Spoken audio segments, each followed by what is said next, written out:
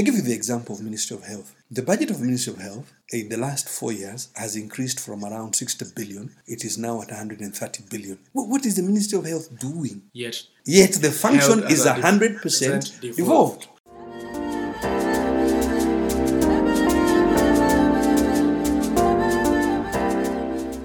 How do you, people then question would be, how do you reduce expenditure? A number of ways. First of all, you can reduce expenditure by eliminating duplication. What do you mean by this? What you will notice is that the national government has attempted to retain or even claw back functions that were devolved to counties. And this is in health, it is in water, it is in the road sector and so on. So eliminate that duplication. And we estimate that you could save as much as 100 billion, perhaps up to 140 billion, by eliminating duplication. Because then you eliminate the bureaucracy, you eliminate cost of corruption. The second thing you can do is that you could dial back, you could reduce the amount of big infrastructure expenditure. Now, the criticism of the immediate former regime was that it was growing the economy by borrowing a lot to build roads. Mega infrastructure.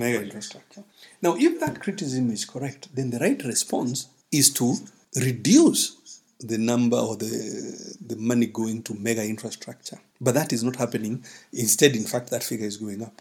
In this year's current budget that was inherited from the previous regime, the figure was something like 370 billion. You could reduce it by 100 billion, 120 billion to something like 250, which is more sustainable. You could also focus not on the big highways, but you could go to rural roads, which in fact are required and are more synchronized with their strategy of improving agriculture. So you should focus more on rural roads, both gravel roads and low volume seal, as opposed to the very large ticket infrastructure. But you could also do something else. If you look at the recurrent expenditure, it is estimated in the budget that is being proposed at 2.5 trillion. 2 years ago, it was 1.8 trillion.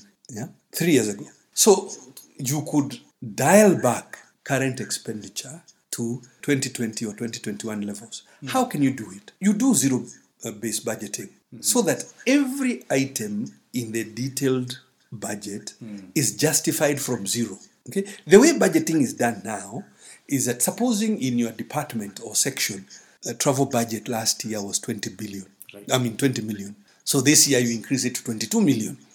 So you are simply piling up without asking the question, is that travel necessary in the first place? So if this regime were to do, zero-based budgeting, that every item must be justified from zero, you will find, including on the human resource, you will find that they could probably save 300 to 400 billion in the recurrent expenditure. So by just those three very straightforward things, avoid duplication. Okay? I give you the example of Ministry of Health. The budget of Ministry of Health in the last 4 years has increased from around 60 billion. It is now at 130 billion.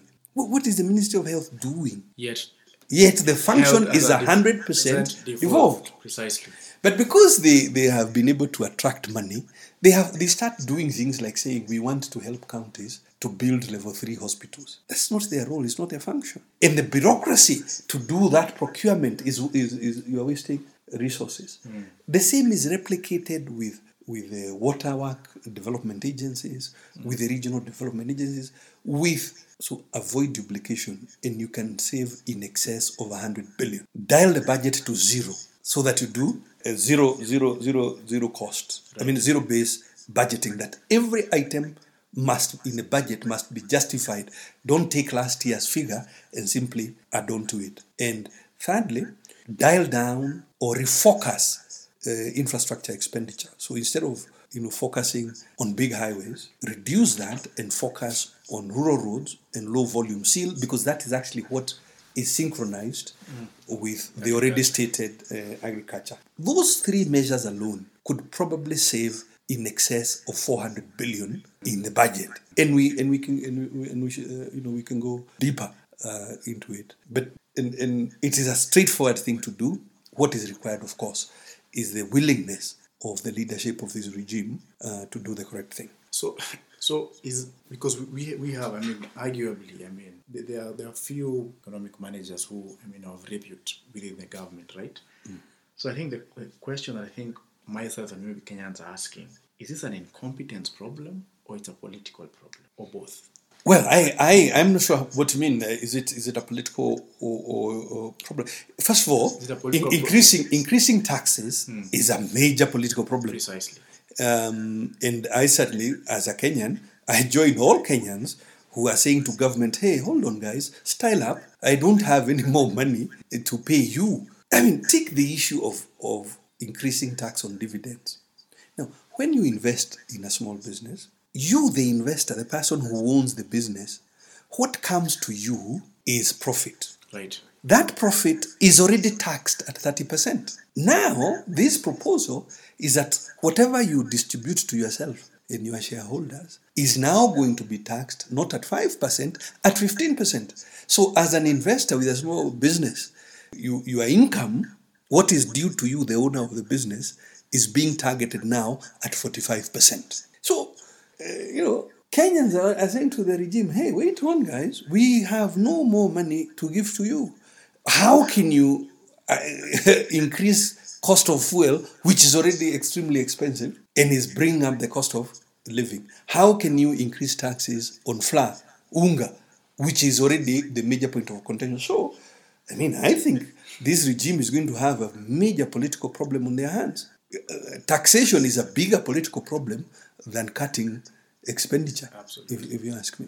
So, why the regime would choose the political fight, I have no idea, except to say that there appears to be a certain don't care attitude. And as I said, my personal view, there appears to be infighting among economic managers. Otherwise, there is too much contradiction in the way policies, in the policies that have come out. And I would expect that most members of parliament, including the ones who were previously pro-regime, will be looking to oppose these taxation measures because their citizens will be very, very opposed.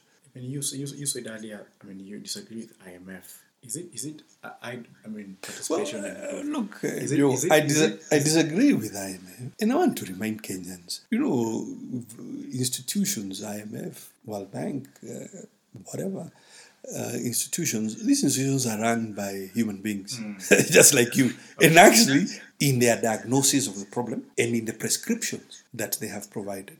20 years ago, in Kibaki regime, during the first term of President Kibaki, we had raging arguments with colleagues in the IMF who believed that we could not democratize and grow the economy at the same time. Yet we were explaining, these are our imperatives. That's the situation of Kenya. We needed to create democracy, but we also needed to grow the economy at the same time. And they were wrong. As a matter of fact, in that first term of Kibaki, real wages went up by four times.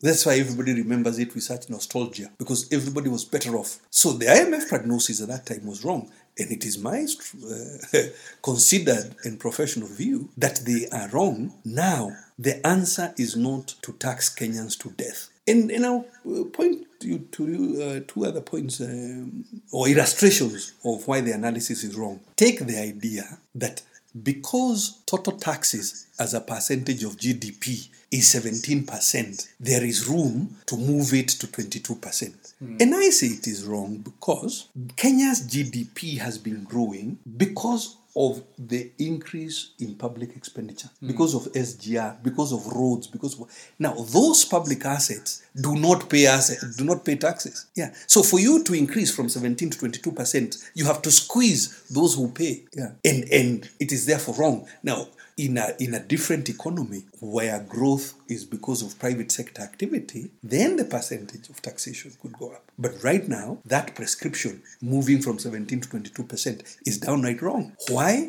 Because the principal source of growth of the Kenyan GDP has been large-scale infrastructure. And that, government cannot tax itself, can it? It's the same erroneous argument when people are saying that the debt ceiling should be as a percentage of GDP. Again, It is an erroneous argument based on a mirage. The principal driver of the increase in the gross domestic product of Kenya has been the massive investments in infrastructure during the Jubilee regime and even prior to the Jubilee regime. Now, you can't really tax the road. So you end up taxing fuel. And that is what lands you into the current problem. So we are actually better off with having a specific figure of debt ceiling as opposed to pegging it to the GDP, because the main driver of GDP is a component that cannot generate tax, which is big infrastructure expenditure. So I think about the profile of who would be the ideal profile for governor of central bank, who can stand up and do the correct thing for Kenya, because it is the correct, based on correct analysis and correct and Kenya's national interest. And finally, you could ask yourself, show me where the fund prescriptions have worked, and I'll show you maybe twice as many where the prescriptions have landed countries into more problems. Finally, Governor, as we conclude, as a Kenyan, I'm listening to you, and the last couple of months, what happens if the West doesn't bail out Kenya, as this foreign policy posture seems to be courting them to do that? What happens? I do not know, to my knowledge, of any economy in the world that has been developed by foreigners. I don't know of any economy where the main source of growth has been because foreigners are nice to you. It's all right to have positive relations internationally and regionally, but you should never ever put the interests of Kenyans lower than the interests of foreigners. In other words, you should never ever prioritize the interests of other nations to your own national interest. It cannot possibly be in Kenya's national interest to tax the mama mboga that after a week of work and she wants to go and get a wig so that she can go to church, that you want to tax her more. It cannot be correct that the boda operator, you want him to pay more for fuel for the boda. And remember, the mama mboga will take that boda home. How can that be in Kenya's national interest? It cannot be in Kenya's national interest to tax small businesses more. Already, more than half of small businesses do not see the third or fifth year. Okay? Many small businesses start and they fail because of many reasons, but ultimately because they are not profitable. Now, the turnover tax is not a tax on profit, it's a cost that if I sell 10,000 shillings or 5,000 shillings, I will now pay 3% of that amount.